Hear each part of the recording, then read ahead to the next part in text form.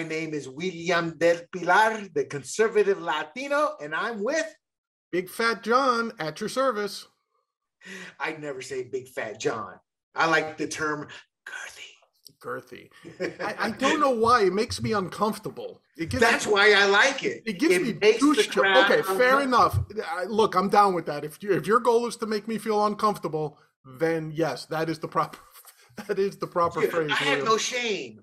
In fact, a good friend of mine, or my parents' friends, Special Forces guy, this guy has some hell of a war stories that he told me. Well, he's passed, but he's a super macho. And I would do that jokes and he didn't like it. Now he's older and I'm a man now. So we would look at it equal. So I gave him the hug. I love that old guy. And I grabbed his ass. Never seen a man freak out and jump as high as I have. Oh my God. He must have thought you were a Mo.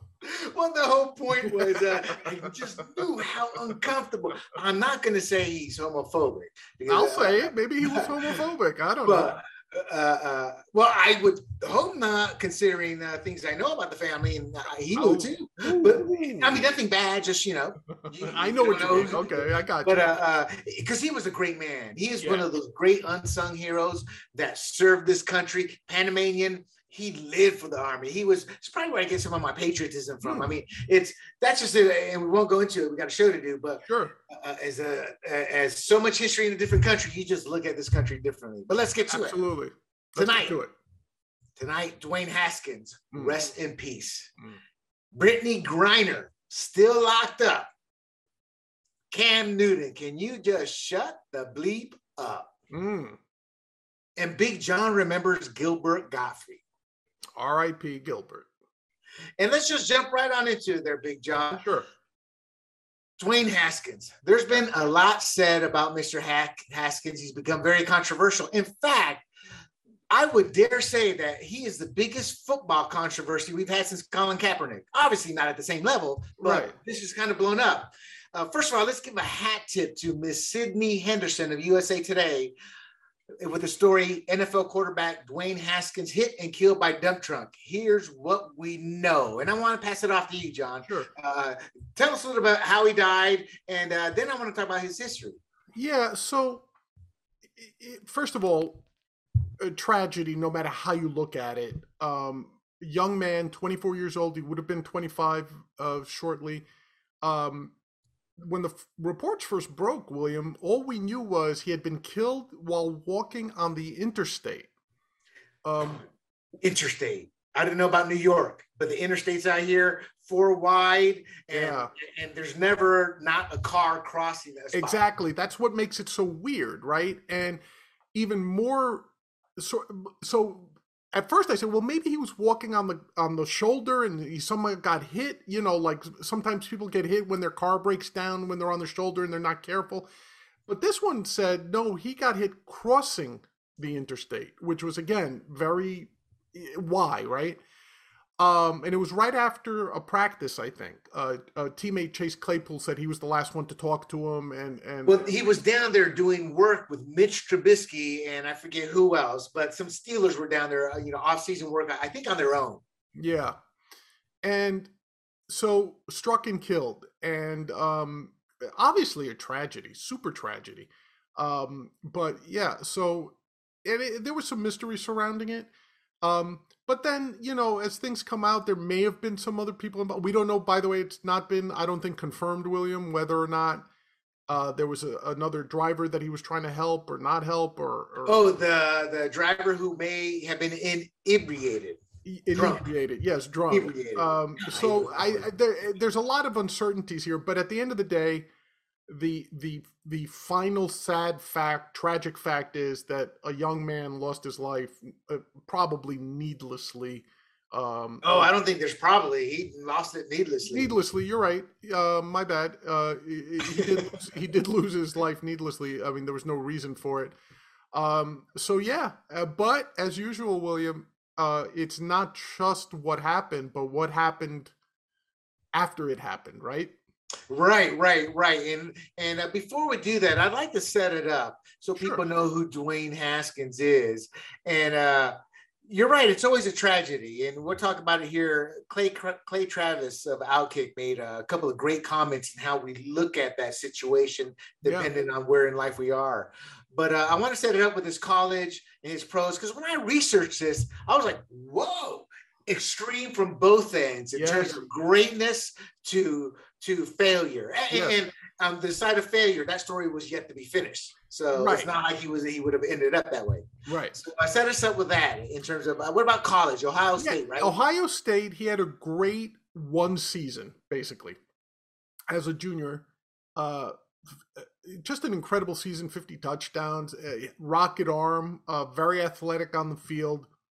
He can make you throw from anywhere. Yeah, he literally was Justin Fields before Justin Fields, So had a bright future. There were some questions whether he needed another year as a starter because he only played the one season essentially. Right. So it was one of those situations. Well, did he show enough talent to justify him going to the NFL a year early? As is usually the case in these situations, the kid chose to go for the money and say, I'm coming out early, right? Because everyone projected him to be a number one pick. As a matter of fact, most people had him going to my Giants that season. But it would have been a role reversal.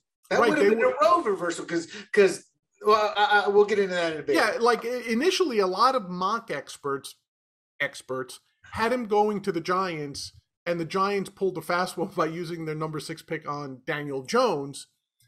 Haskins fell to the Redskins, and at the time, a lot of people said that was a huge mistake on the Giants' part, that they should have taken Haskins, that he was the better athletic quarterback. And by the way, maybe that would have been true in a different environment. Certainly, Daniel Jones is no great shakes. But anyway, so Haskins went to the Redskins, really had a rocky start. And you might say to yourself, well, he's a rookie, seven TDs, 7 interceptions, kind of looked lost at times. But that wasn't the disturbing part with when you're playing for Ron Rivera. The disturbing part was the reports coming out that he wasn't necessarily a good teammate. He wasn't focused. He didn't put in the hard work at practice. He wasn't necessarily the most studious player, especially for a quarterback. Well, he didn't have issues with his teammates as much as they couldn't understand him. So in terms of the habits he was picking up, right? Because they all talked well. In fact, that was one of the confusing issues about him. Everybody, you kind of like him. He's personable. Oh no, he was very personable. Again, maybe I misspoke. By being a good teammate, I mean not doing the work necessary to elevate the team. In terms of a person, I don't think anyone said, "Oh man, I can't stand him." I think it was more the case of, "Man, he let us down again." He just didn't come through again, that sort of thing. Well, I don't think they said it like that. He probably had his detractors who saw the same thing. I mean, you're talking Rivera, but if I remember correctly, Jay Gruden put him in the game. That's what it was. Jay Gruden wanted Daniel Jones, who the Giants snagged, but he's a local kid. And at the end of the day, they're like, hey, we draft a local kid. We're going to be able to have more sales. And Haskins was a local product there. And let's face it, overruled. And he had the hype. Yeah, exactly. Daniel Jones did not have the hype. Yeah, exactly. And Snyder overruled him, though. And it didn't matter because Jones did not father them anyway. Right. So they got him. But, I just gotten more fiercer with this belief, John. Don't throw your projects into the fire. Yes. Because, and what I mean by that are these small school kids. It's like Malik Willis. It's like, dude, he did not have as great a year as I assumed he would coming out. No wonder they're saying it's a weak class.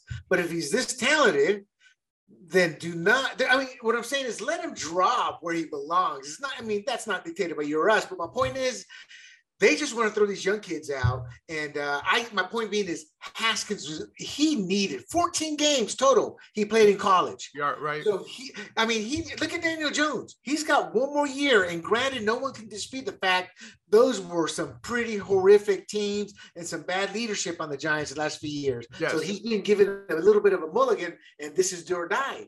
Haskins didn't even have that long. He had 2 seasons. Yeah, and that was it. Not even 2 full seasons. And it was Rivera that cut him, though, right? Right, Rivera. Well, he lost them the game that had they won, would have won them the division. The division. And so I think it was that lack, for general terms, it was a lack of a work ethic. And it looked like his career might be over, but then he caught on with the Steelers. He was the backup to Roethlisberger last year. And this year, he was going to be in a quarterback competition with Mitch Trubisky. We're assuming that the Steelers wouldn't have drafted like a Kenny Pickett or somebody. Right. But the assumption going in was that he would at least try to compete for the starting job this year. Well, he was pretty, I don't want to say remorseful, but he was pretty adamant, it seemed, about coming back and like realizing, I need to improve myself a bit here. Yeah. And maybe he was starting to develop that self-confidence. And again, only 24. Like that's the other thing that, generally speaking, we look at football players, and I'm guilty of this too, that at 21, we kind of expect that they're grown men already, that they have the maturity of grown men. It's very rare that they do. Like when you look at a Peyton Manning coming out or somebody like that, who like had that, not just football maturity, but just maturity, right? That other people gravitate. Yeah, but that's a rarity. It's extremely rare. Most of the time, you end up with divas. That's because, John, and an agent and former players have told me this, that once your skill is discovered, no one ever says no to you. Exactly. They kiss your butt constantly. And once the game ends, lives come crashing down emotionally, mentally. And now with the way CTE, the way science is starting to diagnose CTE, it's like, God, there's a massive, they're getting multi-millions. God bless them. I don't care. But then you kind of have to weigh, am I going to live long enough to really enjoy all this? Well, yes, that's a great point. And also, here's the other point most people don't think of. The human brain is still developing till roughly the age of 25, 26. Right. The human body, too, right around 26, 27, 28. People don't realize that type of stuff. And but more importantly, the brain. So when you start to think about these kids being immature, especially at the beginning of their career, their brains are still developing. I know it sounds almost like you should be talking about babies in that manner, but it's also been one of my sticking points in general about why is the age of consent almost universally 18? Because they assume your development. Yeah. And maybe back 200 years ago it was. Well, I think it's because the physical development is outpacing the mental development at that point. You're not the first to have mentioned that. I think I saw that on the Sci-Fi Channel. I'm kidding. Okay. I'm laughing. Okay. So let's get to it here in terms of the controversy. Yes. I'll let you handle it, but my take is you and I grew up in an era where if somebody passed, our parents didn't even tell us. We kind of knew. Shut the bleep up and don't say anything that you're thinking of because you're going to say something bad or stupid, and the man is dead. That's how we grew up. You kept your trap shut, period. And I'll be the first to say social media has changed that for the younger generations. But even for people in our generation, I'll haul off and say stuff sometimes now because it's kind of like it built up in me so much. I'm like, bleep you. And so it's a very, it's a situation where people, I think, are just really out there mentally when they're on social media. Yeah, there is something to be said about that. Well, first of all, there's definitely a generational distinction in that regard, in the sense that people of our generation, and I'll take it even a bit further, people of our generation who may perhaps have grown up in a city like New York, where people are notoriously, especially from my generation, sarcasm was a way of life. Insults were a way of life. Four-letter words flow freely. You know what I mean? I think that's not just New York City. That's how our group was. I think we were the last generation. Right. And so you take us, and then maybe you take someone like me who's so much a free speech advocate, and you put me in front of people who want to monitor everything I say. My first reaction is not just to be against that, it's to go entirely in the opposite direction. So people who knew me during my Wall Street days don't recognize me now. Because on Wall Street, I was the picture of professionalism.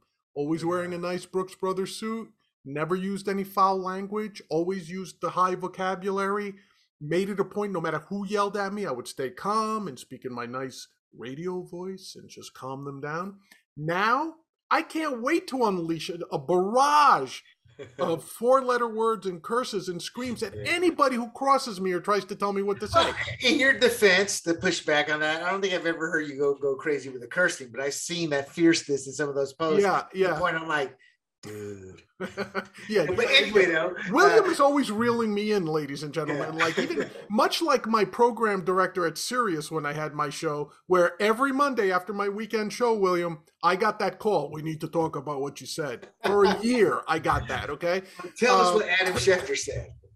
You're right. Adam Schefter, in reporting the breaking news. Now remember, breaking news of Haskins' tragic death, tweeted out. He said Dwayne Haskins was struck and killed, quote, comma, struggled to catch on with Washington and Pittsburgh in the NFL. He was 24. He would have been 25. Right, now, I don't view that as offensive.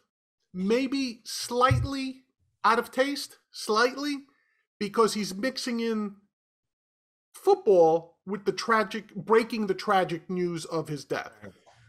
So I view it as maybe it could have been worded better, but I didn't see anything inappropriate, and I didn't see anything that would certainly have merited the avalanche of pushback and outrage that Schefter received. So Schefter is the one response people reacted to that I don't understand. Like, just don't read his tweets. That's just it. That's my whole point. It's, in fact, I have it. In essence, people are holier than thou behind their computer. Yes. I mean, there's probably a rapist there, condemning Schefter because he lacks taste, and I'm being semi-serious. It's people who just put themselves on a pedestal. And so here was and we also live in this odd world, so these people are empowered and they have the power to back it up, and there's nothing that happen to them or any consequences, so they go worse and worse. So they just attack him as if he's the greatest sin that have ever evolved, so it was just over the top. It was so, like, look, you could have just said, like, if like in my typical, like, if I were to reply to Schefter at that point, I would have said something like, dude, really? Did you? Well, see, that's the only type of response. I mean, it's that minor to where, like, you need to mention it. Like, come on, man. Yeah, exactly. That's the way I viewed it. Yes. And Travis Clay actually said it best. Is what he was trying to do was do a little Twitter limited obituary in terms of encompassing what his football career was and the fact he passed. And that's where you're like, dude, this isn't an obituary, it's Twitter. It doesn't work, Yeah, and there's something to be said about the expected professionalism of a professional writer, news writer, journalist. So if you and I got on Twitter and we had tweeted that, nobody holds us to that standard, I would hope. Oh, no. And again, going to what I say, the people who had those standards have said 10 zillion worse. They're the ones yelling at you. Yeah. But anyway, so that was the first tweet that got horrible pushback. The second one was actually by Gil Brandt, 90 years old, I think, right now, William, former Cowboys executive. John, I know Gil Brandt. I mean, he probably wouldn't remember me, but in my time, I always ran into him when we talk. And in fact, the lesson that I learned about Gil Brandt, never give him your mobile. At the time, they called it cell phones. Yeah. Never give him your cell phone. I mean, they still got cell phones, but anyway. You mean don't give him your number, or don't give him your phone? No, don't give him the cell phone. Hey, can I borrow your phone? And I'm not thinking. Oh, I got you. Next thing I know, I'm like, where's Gil at? 20 minutes later, that bastard had made a damn long distance call, and I had been warned that's what he does. Does he have a cell? And in fact, it was an insider from the Philly area. Well, he's an insider now, but we came up together.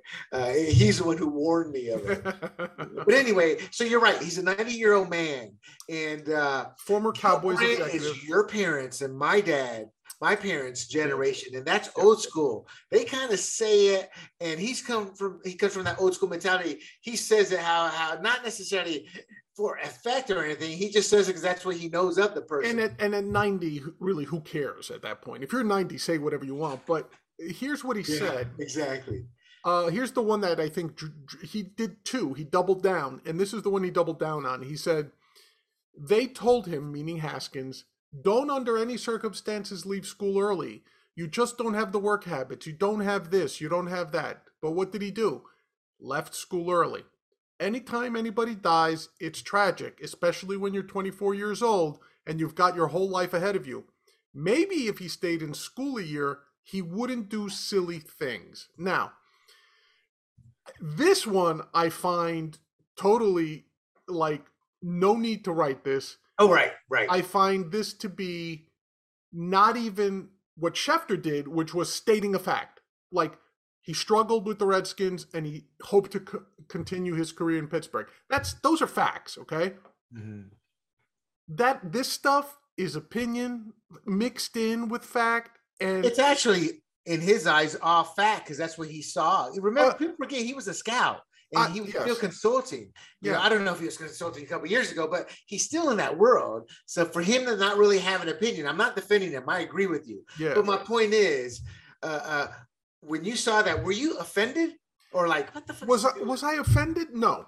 Okay, hold on. And that's my point. People of the morality, they're offended. There's a certain power to how you're offended versus, kind of bugged me. It's like if you're offended, it's deep. It affected me, It's how much is that, Mr. Therapist? I need to cut you that check for. Well, that's what you get when and that's how they're saying it, and that's how they're using it. And that's what I find offensive.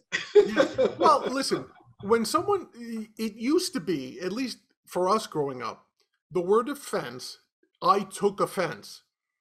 You're right. That means it was a personalized insult.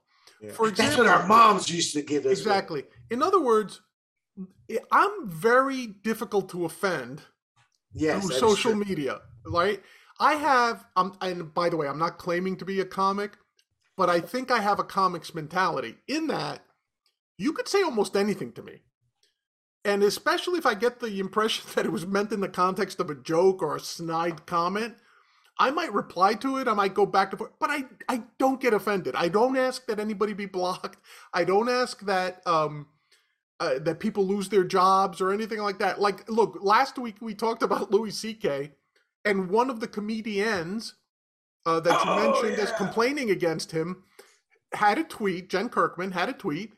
I quote tweeted her and put the word accusers in quotes, right? Meaning like, because my position is Louis didn't really do anything wrong, right? She blocked me. She didn't even, and by the way, the thing that I find astonishing is she's a stand-up comedian. So for someone, you know what though, John? You probably are one and you can count on two hands how many people would think Louis did nothing wrong. Yeah. No, but my point is, for someone whose living is dependent on the ability to go up and say what you want without people shutting you down, for her to take offense like that on a non-personalized level is astonishing to me. So, Gil Brandt should, I'm sorry, one last thing. Maybe people should be outraged at what he said, but not take offense at what he said. So, for example, tell him like, oh, crap, you should have, what's he saying? Okay. What's he doing? Okay, here's a little, no pushback, but here's another angle. Yeah. Because I researched this story, and I think you figured out I do research in depth. What Gil Brandt said was true. And I'm not saying this to hurt Hastings. What I'm saying is, people are trying to say, well, don't put a 90-year-old man up there. Well, for one, Gil Brandt, even when I knew him back then, he was extremely sharp. But that means nothing because, years have passed. However, if the NFL still has him on, and he's not just on one show, he does a lot of pop-ins, pop-outs, he must still have it together at 90. And some people do. So, I mean, look at Trump, look at Biden. Whatever you may think of one of them, one can be coherent, the other can't anymore. So my point is, I don't question him being 90 as much as what was Gil Brandt commenting on. So, for example, was he on there? And Clay Travis again pulled this. He just got my mind thinking because it's so common sense. Right. But why would you have a 90-year-old guy on there? Now, he knows the inside and outs, but probably no better than anybody else at the NFL Network or radio, that type. Right. So couldn't they have found a former teammate, somebody he went with? I mean, it just seems like he's not the one who should have been there. At 90, it's like, come on, Gil, we're going to put you as a consultant now. Come on, I don't know. Maybe I'm being a little mean here and I shouldn't be. But my point is when I did research it, what he said was correct. And the reason I say that is, this kid had everything in talent, but this is where it's like he's a grown man, should take responsibility. But the truth of the matter is a lot of his downfall is only 14 games. The adults weren't able to convince him. And then once he got to Washington, he had the world against him. He had a coaching staff that did not want him, right? Because he was forced on him by ownership, overruled him. So he didn't take the proper step to learn. But I don't think Jay Gruden's staff. It just seems to me that everything went bad and the team was partly to blame. I guess I look at it like this: it's a Dan Snyder team. When's the last time Dan Snyder ran? When's the last time Washington has done anything? I don't disagree with you. He did face adversity. He didn't handle it well. And look, he fell into the trap that a lot of really talented athletes fall into. They think their athleticism can overcome everything. Right. That's what some suspect. Right. Like, hey, I've got a rocket arm. Who cares if I throw it into triple coverage? But what's the one thing every rookie says as soon as they hit the NFL? Man, this game is a lot faster than it was in college. Yeah, and listen, just on a very, like when I played football in high school, going from junior to senior, you were like, wait, how did these guys get to? I've never seen anybody this fast in my life. I mean, when I played special teams, my first kickoff against seniors, and I went to hit somebody, and by the time my arms moved from my chest out 6 inches, the guy had juked me and was by me. It was like, and I was like, who the hell is I was so unprepared for it. I can only imagine the difference of playing, say, in a small college. Now, he played at Ohio State, but and then jumping up where even the worst corner on the other team was the best in college at some point, right? But the thing is, they say that in the pros, there are no bad players.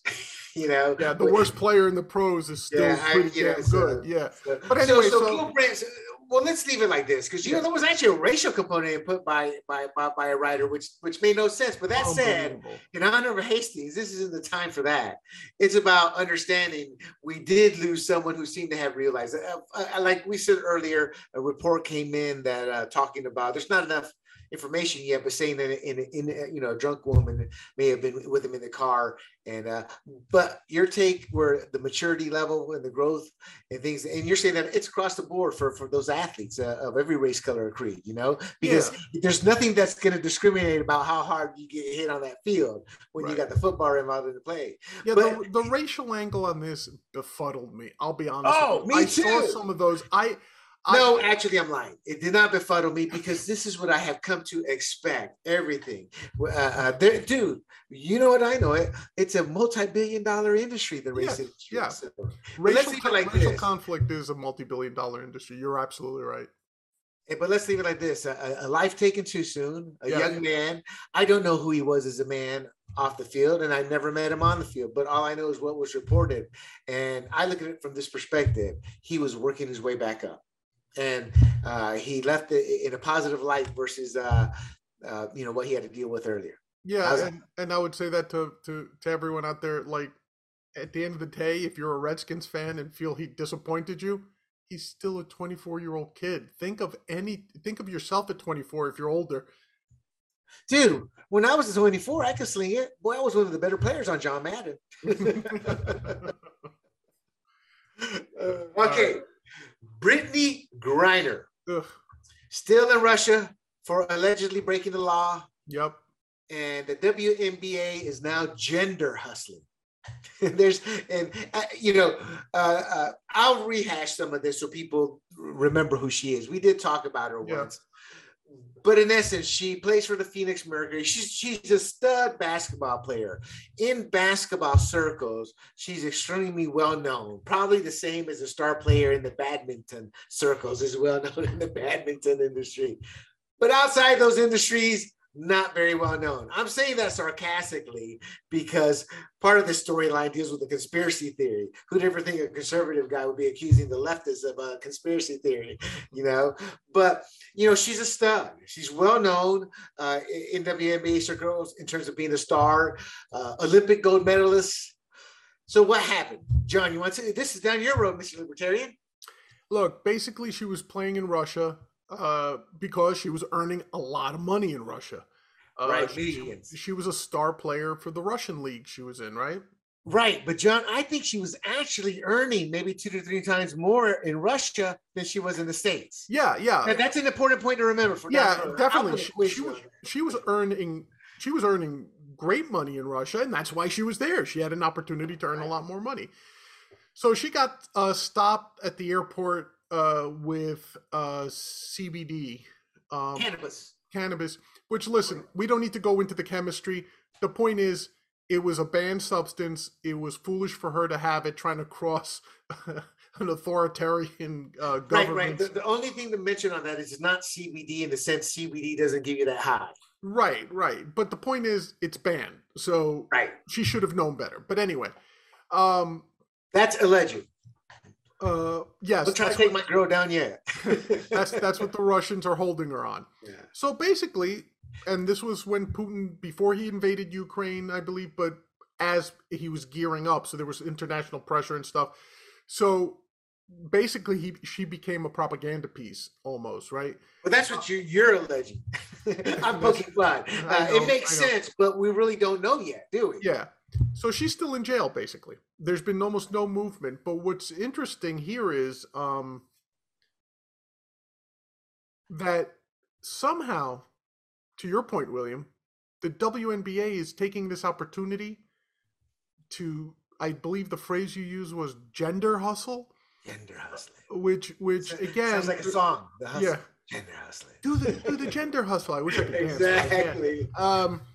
But basically... you taking the opportunity to push forth the mythology of a gender wage gap. Well, okay, before you get into that, because it's about money. Yeah, she's at the top of her game. So let's do her some justice, because I kind of just said she's a stud, and I shouldn't have said that. I don't know what the female version of stud is in terms of how to say that. But anyway, I don't think it makes a difference. She's not the wife in her relationship. Yeah, oh yeah. With that, there's a libertarian take, people. With the number one, she was a number 1 overall pick in 2013. Mm-hmm. She's averaged 20.5 points and 9.5 rebounds per game this past season. She led the Mercury to the WNBA championship in 2014. She's a 2-time WNBA Defensive Player of the Year, 3-time Russian National League champion. I don't hear them calling her a Putin supporter. And 4-time EuroLeague champion who won 2 Olympic gold medals. So obviously, financially, she is, if not the top female player in the world basketball, then close to it. But not so just what does that mean money-wise? Yeah, just not even financially. I mean, just as a player, she might be the best player in the world. In women's basketball. So, yeah, there's no doubting her credentials and her accomplishments as a basketball player at all. I wouldn't think. Right. Now, if I remember correctly, she was earning like 5 to 8 times more money in Russia. Yeah. So when you hear that, well, and gender hustling is being raised, gender pay difference. What about the men? Look, the lesser tier players, the ones I who wouldn't say don't. lesser tier. Well, let's just say the ones who aren't like the LeBrons, who aren't like the Joel Embiids, who are not the Yeah. Steph Currys. Yeah. They typically And that's a very high. That's like the elite we're in talking about the society. elites. Yeah. Let's say the guys who are typically like, say, the top 5 or 6, or even 7, perhaps Just on an the elite NBA players team. don't go over, is what you're Right. saying, right?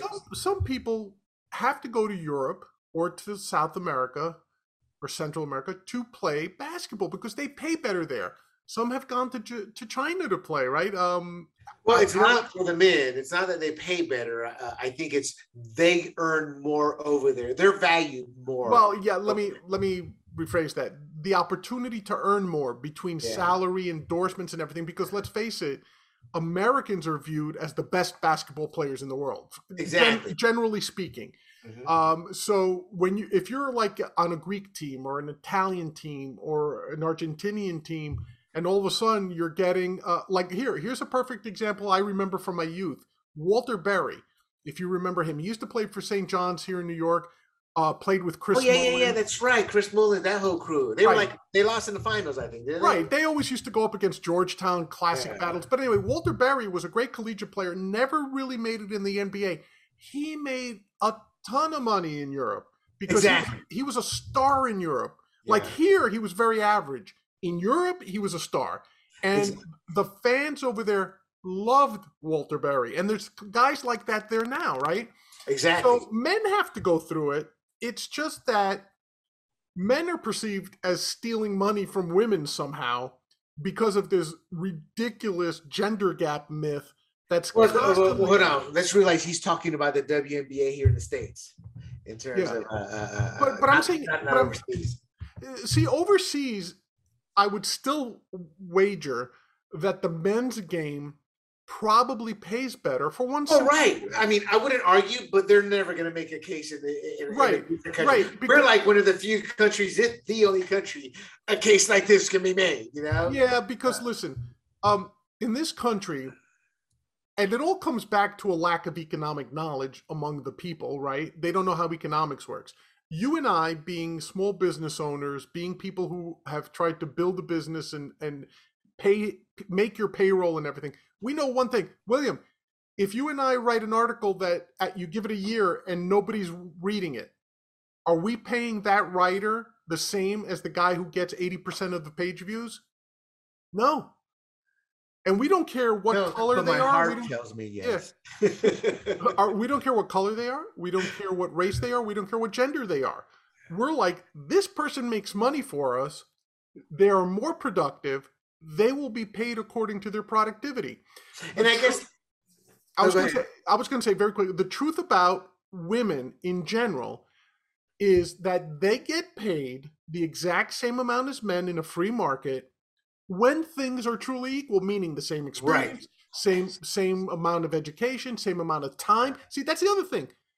There have been studies done on this, real studies, not the Hillary Clinton studies where she just makes up a number, doesn't understand how statistics works, and says, women get paid 23% less. No, do you know why that's nonsense? If there was really women doing the same work as men for 23% less, you and I, the first thing we do is start a company and hire only women. Because built into it, we have a 23% ROI that other companies hiring men do not have. Okay. But the bottom line, though, is that wasn't happening. I mean, that the point is his whole purpose is saying this. The president of the WNBPA stated, while concerned, they found out she's okay mentally and physically. I'm trying to find the quote here.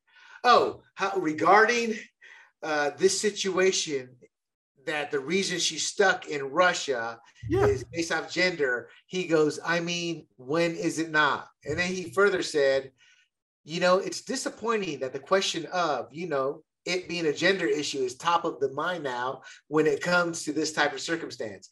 But the reality is, she's over there because of a gender issue, pay inequity. So he's saying he's making it sound like she has to go over there to put food on the table. Wait a second. Well, did you say he said that?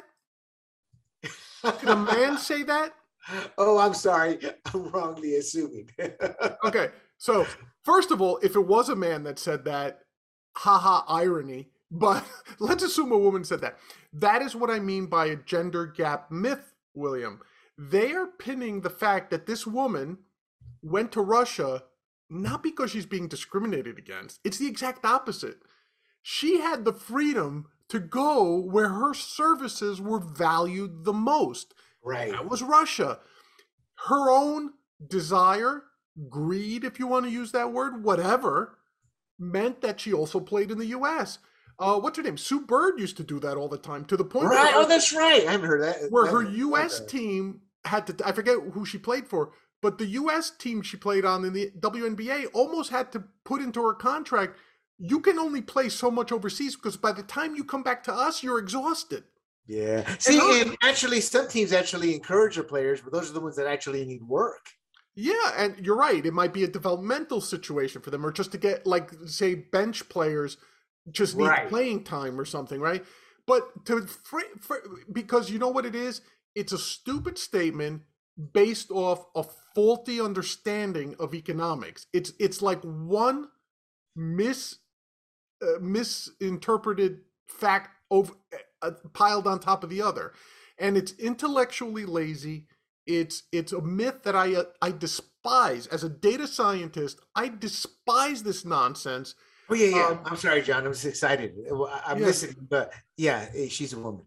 Okay, fair enough. Okay, so we'll take that back. But it's intellectually lazy because when you look at the statistics, and most people, for example, the oft-cited 23% does not take gradation into account. For example, in the medical field, most women who become doctors tend to be generalists. They're pediatricians, they're GPs, right?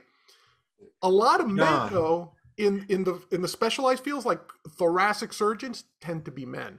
Those are higher paying jobs. But when you hear the statistic, they're all doctors. They're all the same. Yeah. Right? Yeah. So these are little inconsistencies, stupid mythologizing tricks, political tricks to dupe you into thinking that there's a conscious gender gap, and it's nonsense. Few things get my blood boiling than this nonsense. No, I can tell. Yeah, I mean, you lost us about 10 minutes ago, but that passion kept it going. You know, I was like, "Whoa, look at him go!" That passion has me. Send me a tweet. Send me a tweet. No, but seriously, no, I'm kidding. But the point is you are in the minority, and you will never win that battle. But in this case, I am. I thought I was white. yeah. But in this case, you do have the data to back it up. Yeah. That's why I think nobody really talks about this. And to me, this is what the people, the other side does is, you know, they demagogue you. They make you look like the nut job and conspiracy, but you have the data, but you're never going to win that argument. No, because you know why? Because even opponents of gender equity almost concede that 23% number. It is the damnedest thing I've ever seen in my life. And it's the same thing as with when you hear about racial inequity in terms of pay gaps among different races. Oh, no, we get that, John. It's but before we leave this, there, what I call conspiracy theory. You know, I read an article and they just make it like a spy novel, and she's so innocent. You know, it's kind of like they kind of want you to believe with no fact that she was held from being able to contact the consulate. Now, I wouldn't be shocked, but we have so much propaganda, and social justice has been proven to have been caught lying a lot. You know, I'm like, where's the source? You know, so yeah, I mean, it's just that's how the article reads. Everything's slanted, innocent woman, and I'm like, my God, we got to get her out regardless. See, I have a belief, and this would be for any country. You take one of our guys, we have no choice but to go after you. Because the moment we don't, and I do mean that, you know, but there's ways to do that. You know, you don't go to war, but yeah, you got to return that guy, or we are shutting the economic pipeline down. But my point being is,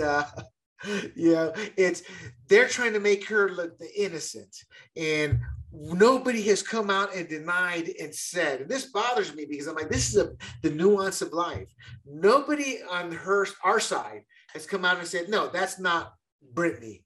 that's not her. She would never do that. No, there's no way in hell. I haven't heard that once. And I kind of find that stunning in terms of how I look at life. To me, that's like a clear-cut sign that, well, maybe she had it, or she likely had it. Because there are bigger ponds the Russians could have gone after than her.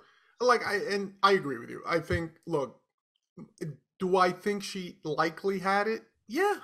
And look, maybe she was unaware of the laws. I think that's pretty stupid. No, 7 years. I mean, maybe she was, but what, 7 years she been playing something there? Like that. See, I don't think ignorance is the issue here. I think she knew it. She probably thought she could get away with it, or she thought it was no big deal. Maybe she thought if she got caught, she'd pay a fine or something, or they'd just confiscate the stuff. Who knows?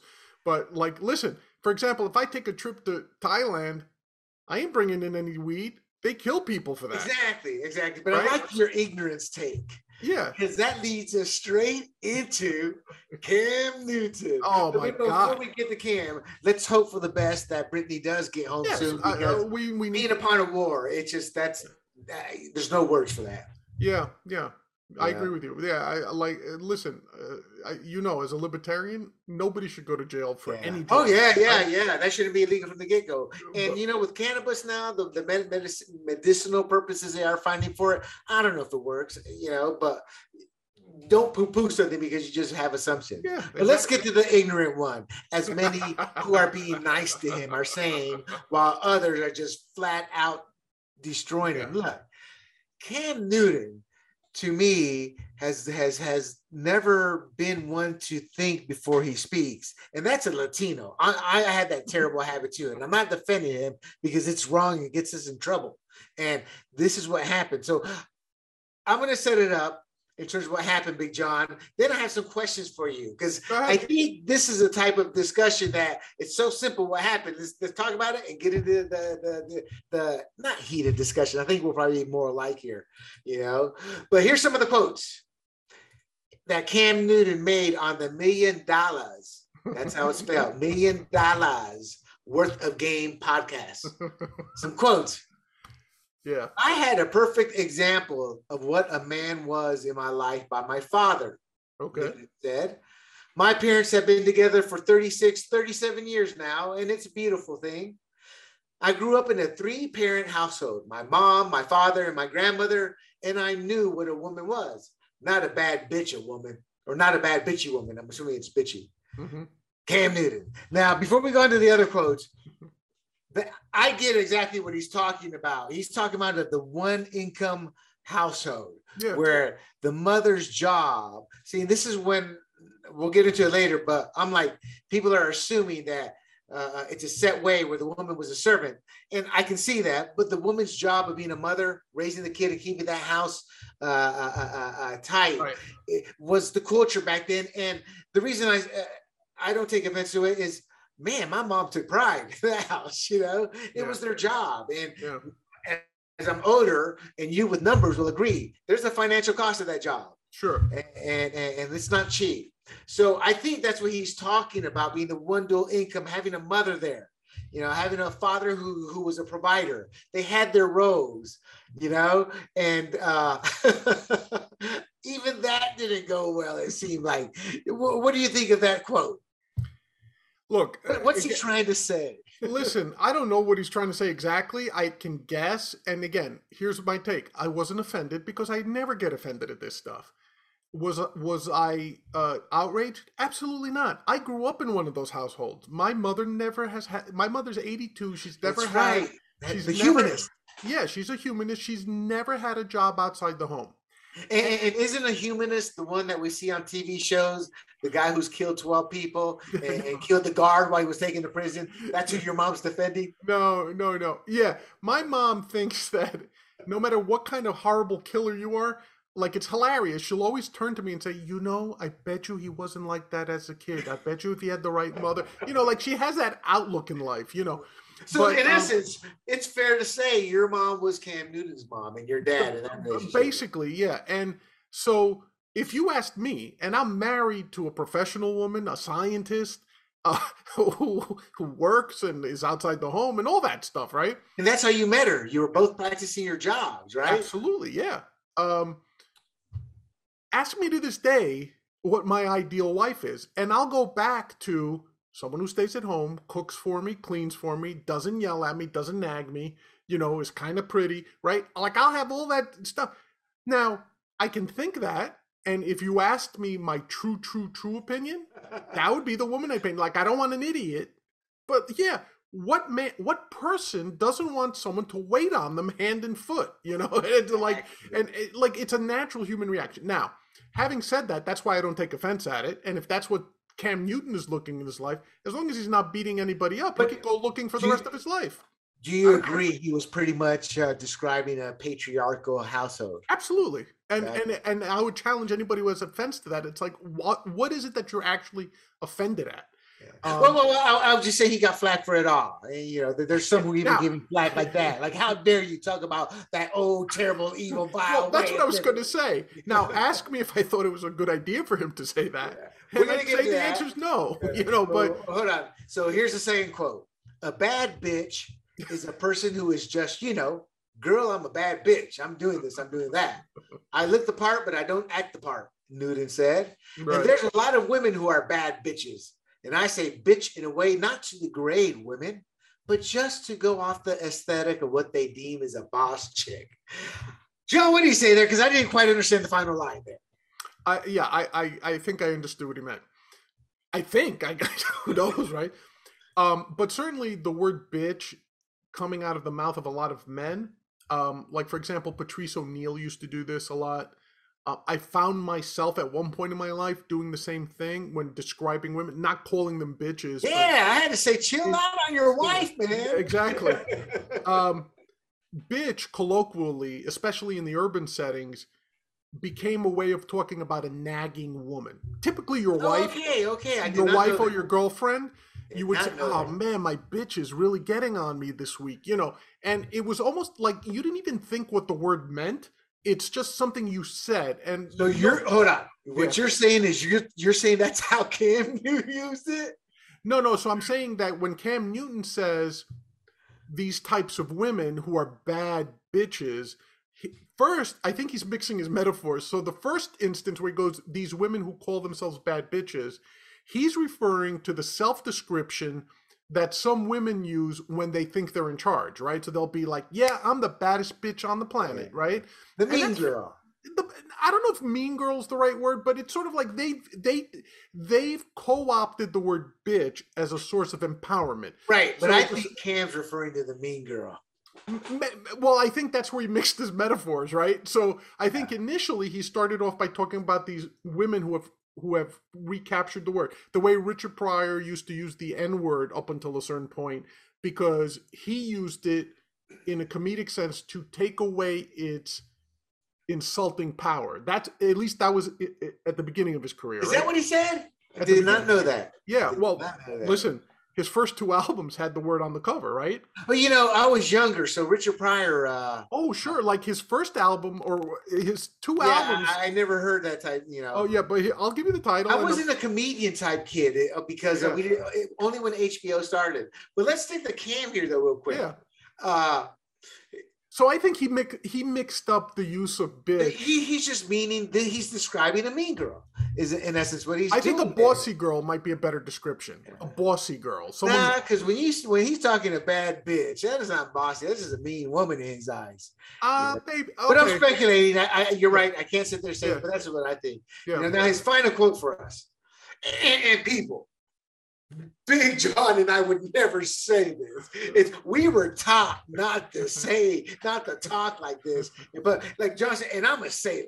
I've seen this, heard it, whatever, yada yada. But you don't say it about. That's why Trump's comments never irked me, and I'm sure you defended him on that. Okay, his final quote: "A woman for me is handling your own, but knowing how to cater to a man's needs." I think a lot of times when you get that aesthetic of like, you know what, John, it's not even worth finishing, except for this. When she's acting like the boss bitch, he comes back and says, to put her in her place, he goes, "No, baby, you can't cook. You don't know when to be quiet. You don't know how to allow a man to lead." And that's when I heard that, I'm like, I'm looking around like, boom, am I far enough away from Cam Newton so the lightning doesn't hit me too? Right. Because, I mean, in essence, he is wanting the patriarchal household Oh, of the sure. 50s. It's obvious. Now, he was hammered for that. Should he have been hammered? I see it two ways. Tell me if you agree, disagree.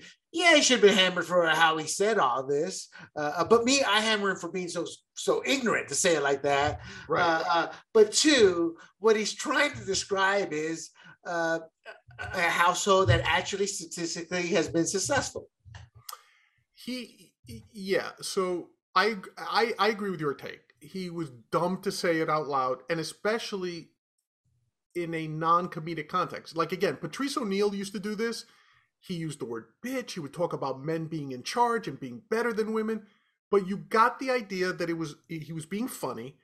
And you also knew from his relationships that all women adored him. Most women that knew him adored him because they viewed him as someone who said, yeah, I'm the man. I'll take the lead.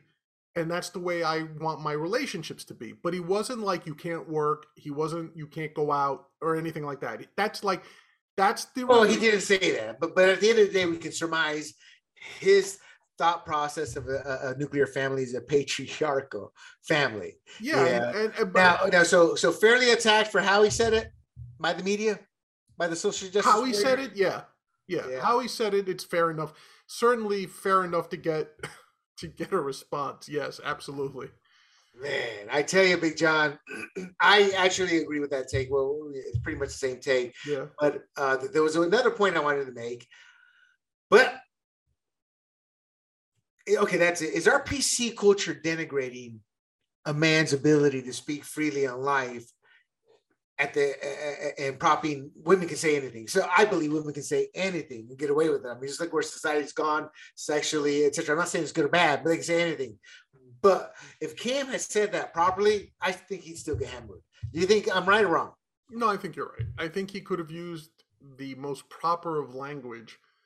And if he puts across that he thinks it's a man's world, as James Brown used to sing, he'd be in trouble. Yeah, there's no doubt. There's no. I think Newton sees himself as a provider in that role. He might be, yeah. Even if he viewed himself as like, hey man, I want to be taken care of by my woman. That's my view of the perfect relationship. Okay, that's his favorite relationship. And you know how he said it poorly. I'm like, yeah, we fill each other's needs up. You know, she tells me what to do. Like, yeah, I love her, whatever. Okay, why do you do that? Because she's my wife and I love her. Yeah. What I'm saying is, it's like, everything has to be seen from a certain way, when the reality is you treat each other the same. You just have different jobs. Now, divorce is up.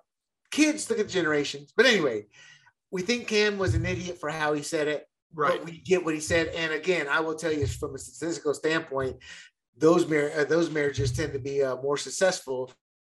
Well, if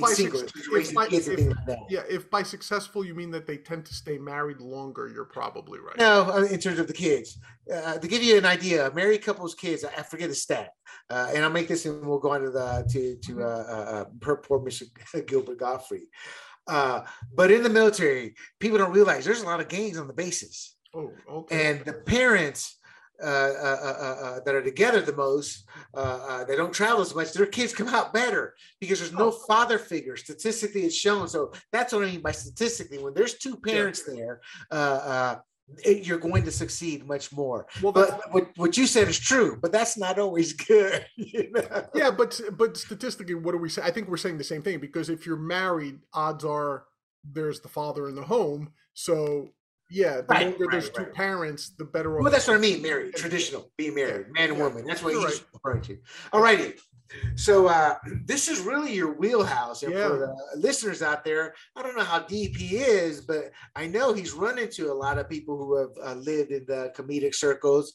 And I don't know how much you've researched it, but that's when I met you, since I've always known you, that has always come across as that's part of your world. It's not like you said, I did this. I just sensed it the way you talked about it, people who you come to know. And so I thought of you when Gilbert Gottfried, I saw that. Yeah. Rest in peace. And I texted you. Yeah.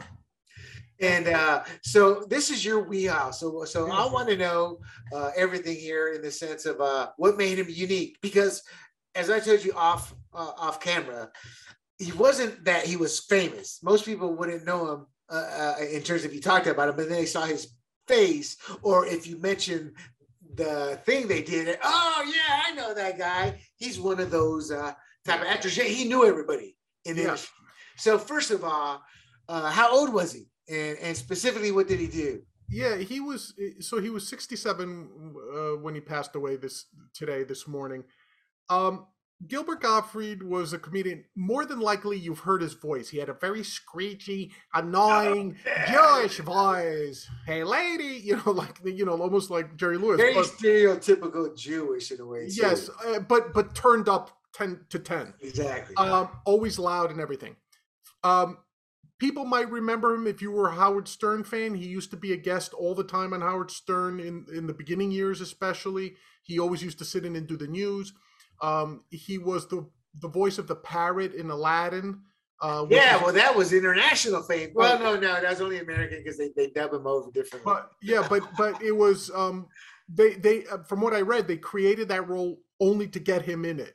Wow. He was the voice of the Aflac doc. Aflac. That was to me, that's his most memorable role. Yeah. But he's not known for having voiced it until he got in trouble. And like you said, William, he was very big if you watch the Comedy Central roasts. He was always the guy roasting the other celebrities. And possibly one of the greatest tellings of one of the worst jokes ever under the worst circumstances. The 9/11? The 9/11, right after 9/11 in New York, having lived here and actually being at the 9/11 site when it happened, people don't realize what happened to the city. It was not only that you had obviously the loss of life and everything, but the people here they were walking around like zombies. They didn't know how to laugh anymore. Nothing was funny. Everything was offensive. People were constantly crying. And you were struck at the heart. You were struck in the heart unexpectedly. And let's be honest, you New York Cityers are an arrogant bunch. And I don't say that in a negative or positive way. I admit it. Yeah, I got relatives there. Yeah. And to have that type of mentality, that self-esteem as a city, as a culture, because you may be white, black, you're going to have your identity battles that the media portrays, but at the end of the day, what's one thing y'all always agree on? I'm a damn New Yorker. Yeah. Oh, yeah. So that's, to me, that's why that happened. I just think psychologically that's a great point you bring up. Yeah. You know? And people were walking around like, oh, man. So there was nothing going on in the comedy clubs. There was nothing going on in the nightclubs. So Comedy Central put together a roast for Hugh Hefner. They flew him out here. Club. Yeah, he agreed to it. And all the proceeds were going to go to the 9/11 relief funds and all that. So the comedy, and you could tell if you watch that, the audience was very on edge. Like they would politely giggle or something, but nobody was really laughing. So Gilbert Gottfried got up and tried to do a joke where he said, I was on my way to California, but I have a connecting flight at the World Trade Center. Does anybody know if I'm going to make it on time or something like that? I heard it might be canceled. Oh my God, the boos that rained down on him. People were in the audience yelling, not too soon, you know. Like, dude, too soon. Yeah, and that's the other thing about Gilbert. Never afraid. Watch his roast of Donald Trump. Not afraid to say anything to anybody. He was fearless. I love that. That's why he did a 9/11 joke. He was fearless. And he did that, like, wait to say, I have a connecting flight at the World Trade Center. Literally people saying too soon, no jokes. And you could see he was flustered. And this is in the movie The Aristocrat. So all of a sudden, he goes from booze, and without missing a beat, he goes, a man, a woman, and their family walk into a talent agent's office. And if you know anything about comedy, he was beginning to tell the filthiest jokes ever written, The Aristocrat's joke, okay? And this joke, its whole purpose is, this is what one comic says to another comic. It's almost never said out loud in front of an audience. It's always performed for other comedians.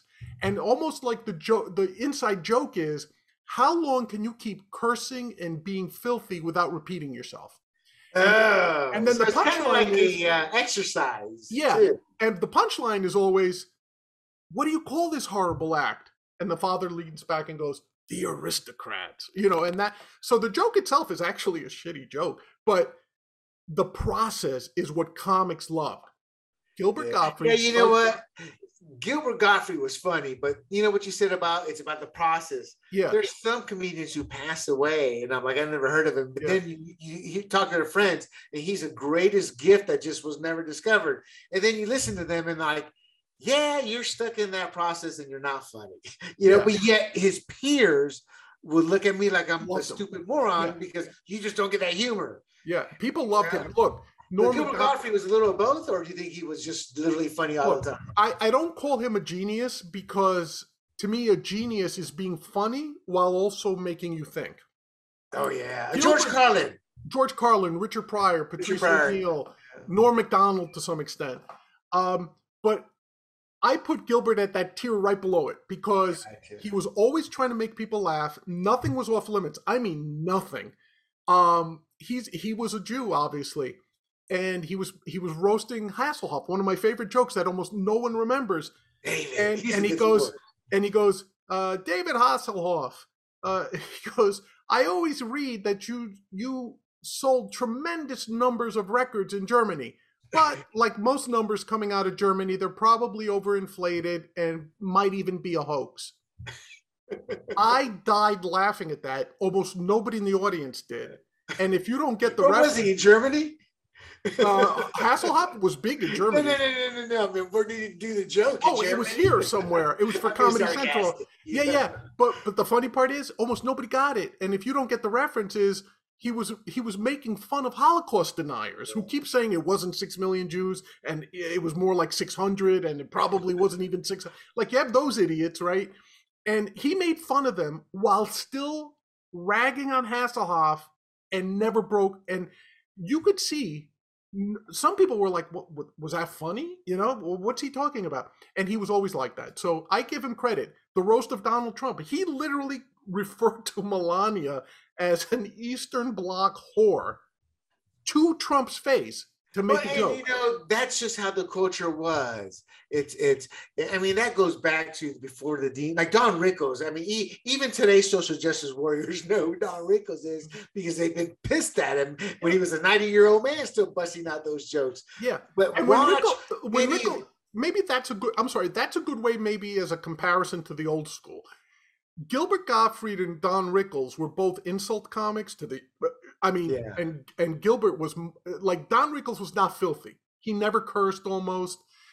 He would always make jokes, but it would be, I love the blacks, you know. Oh, and the way he'd say, the blacks, you know. The blacks. Like, I cringe now, just at it like he goes, ladies and gentlemen, Wilt Chamberlain. Those were some of the Dean Martin roasts. Martin roast, yeah. And I'm like, and they would look at him, and I'm like, you know what, John? As a flannel, I just would love to be in their head. What are you thinking right now with Don Rickles? Oh, wow. They all loved him. Like, I remember the one where he made fun of Mr. T at a roast, and I thought Mr. T might kill him, because I had bought into the hype of Mr. T. And he said something, he goes, as Mr. T likes to say, who dare? You know, and he would like make stupid jokes like that. And goes, but what they say, I mean, I agree with you because it seems like he was one of those. He was in the era where they were all beloved. They all worked hard to get there. They wanted. So you're right. There was a certain cachet to that, and I think it's the same thing with Gilbert Gottfried. Most comedians, if you looked at the tweets from comedians, they all loved him. There was maybe you'd find one or two who were stuck up and didn't like him. Most of them considered it a badge of honor to be roasted by Gilbert Gottfried. Right. And that was even the Friars, remember? Yes. Back in the day, it was an honor to be roasted.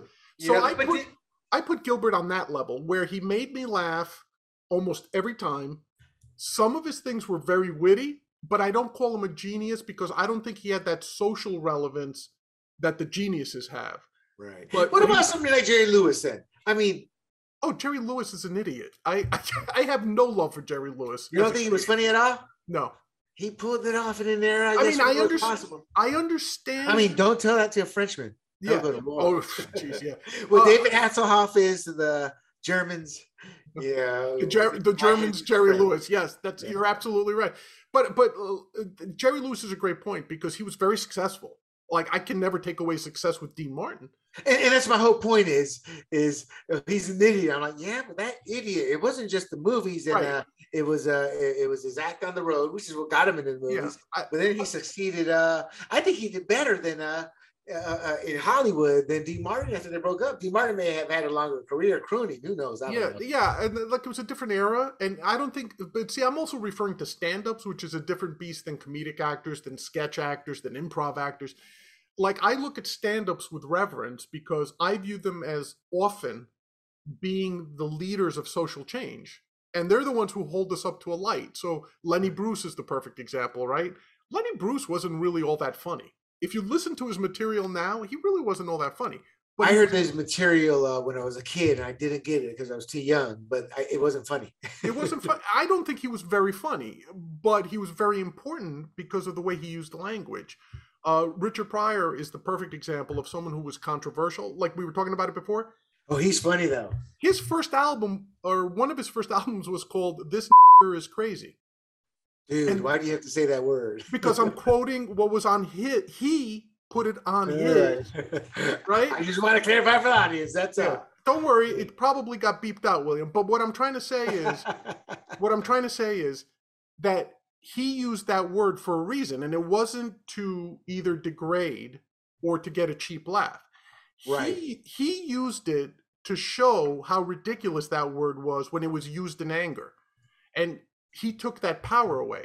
So Gilbert Gottfried, in the same way, tried to do that by making fun of everything. Why did he get fired from his Aflac gig? By the way, the easiest money he ever made. He was getting paid hundreds of thousands of dollars to go Aflac. And how is there not one? If every single American who has seen that commercial anywhere in the world, what do we do when we see that commercial?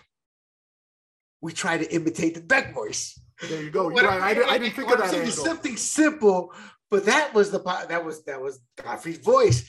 You know, it's kind of funny. We don't even realize the magic behind what we're looking at. And by the way, why did he get fired? Do you remember the reason? He got fired because Japan is where Aflac, I guess, has his home away from home cottages. Because I guess like 70% of their business is in Japan. Right. And I didn't know that. So, but in his defense, no, but what did he do? I don't think he knew that. No, he knew it. Do you know why he got fired? Tell the people. Do you remember? Oh, he got fired because he made a joke. He tweeted joke about some Japanese jokes. Something about like beachfront property. That's what it was. The earthquake had just happened. No, it was the tsunami. It was the tsunami. Yeah, the tsunami. And it triggered earthquakes, but more importantly, it triggered Fukushima to fail. You know? So it was like, it's one of those things where like, dude, this is too soon. Okay, I'm sorry. No, you don't get it. We got to fire you over this. FYI, he never apologized, which is another thing I loved about him. If he didn't know, it's like there's an honest mistake. I mean, I guess you could apologize. Yeah, I'm sorry because I didn't realize. Versus, I'm not apologizing for what I said. I just apologize to something I got offended. Yeah, meaning it's not worth my bother. Knock yourself out if you want to hear my apology, which is a different topic. By the way, if you want to find out more about him, he had a podcast that he was doing right up until he died called Gilbert Gottfried's Amazing Colossal Podcast. Who was his first guest? Oh man, I don't know. That's a good trivia question. I don't know. Dick. Oh, I really don't know. Who? Dick Cavett. Dick Cavett makes sense. And for most people don't know, but that is kind of like, that's like Cinderella, the poor person, dirtbag, no elite would ever be seen with. You know, that's Gottfried. Yeah. And Dick Cavett is the man who interviews all those elites, super rich, wealthy, powerful, famous, and well, who was it that got that? Cavett. People forget Dick Cavett is the one who got the famous Richard Nixon episode. Right. Where he got Nixon to admit it's not illegal if the president does it. Dick Cavett, for him to have a podcast and open up with Dick Cavett speaks volumes as to his circles out there of friends. Well, the respect. Yeah, the respect for Dick Cavett to say, yeah, I do your podcast, you idiot comedian. I mean, that's how you would think of it. Because it's his agent saying, you got to do that, Dick. But that's more like Dick. Yeah, dude, it was funny because I went to see him in Caroline's about 6-7 months ago. He came on the bill and I said, oh, I got to go see him because I had never seen him live. And I went to see him and I remember thinking it wasn't his strongest show because he wasn't as energetic as he usually is. Maybe tired. And now you can't help but thinking like, so when was this? About 6-7 months ago. Oh, that's exactly what it was. Because they said this was a. In fact, we should have opened up with that. They have a nice little quote here about him. Myotonic dystrophy type 2. It's a rare disease. It affects the heart. Right, and it gives you muscle weakness, pain, and stiffness, and it sounds like it's not really serious for most, but if it lasts longer than it should or whatever, it can trigger all these things in it, including cardiac arrest, and it's just a sad case because it's not the myotonic dystrophy type 2. That's how you say it. That killed him. It's the ventricular tachycardia, but that's triggered by the previous thing I said. Yeah, that's the arrhythmia that's caused, I think. Yeah. But so that makes sense though, with the symptoms. So well, okay, so we know it's Aflac duck. We know he lost that because he pissed the Japanese off. Yeah, and I mean, he was in a lot of other bit roles. He was in Beverly Hills. Right, but I wanted to ask you, what do you know about him before we end this? Is what do you know about his SNL? Look, SNL, nobody knows who the main members were except for the most main ones. But that was not a nice experience for him, was it? No, he didn't even last the season. So what's interesting is SNL, people view it as this, oh my God, because they're thinking of the John Belushi days. Right. Or the Eddie Murphy days. Or the Eddie Murphy days, right. But Saturday Night Live almost has a tradition of turning away talented comedians because they are so tied up in politics and backstabbing. Jim Brewer, Gilbert Gottfried, Sarah Silverman. He's a bald-headed guy. Louis C.K. The bald-headed guy. Larry David, the guy who wrote Seinfeld and has Curb Your Enthusiasm. He was a writer and bit player there for a while. So there was all these guys that later went on to do great things, but it was the attempt to put a corporate structure on these loose cannons, and it just never worked. I always got the impression, John, it was more to do with politics. Sure, it's like they had the jockey to see who's, and then obviously when somebody got a little famous, they got more of their stuff in. Well, why did Norm Macdonald get fired? The famous story, because he made fun of OJ. He made fun of OJ nonstop. But that's a politics. No, but that's what I'm saying. Like, think about this. They told him, Dick Ebersol, who ran NBC, said, OJ is a good personal friend of mine.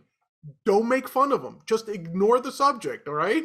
And every Saturday night you would tune in. I would tune in just for this. On News Update, Norm Macdonald would come on and talk about OJ the murderer, OJ the killer. Tim Meadows has a classic. He's playing OJ, and he's back. It's great to be back, Mom. Great to be back, whatever. So then he's diagramming the play. As he's slowly diagramming, you're listening, but you're watching what he's writing. He's writing I D. I did Tim Meadows pulled it off. So well. But that was an approved skit. Yeah. That was good. That went live. Norm Macdonald got fired because Dick Ebersol finally said, "I've had enough," and he told him, "You're not funny anymore." And he had Lorne Michaels. Now the funny thing is, Norm Macdonald, of course, didn't care because he was like Gilbert Gottfried. He was from that generation that money really wasn't that important to them. It was the ability to be honest.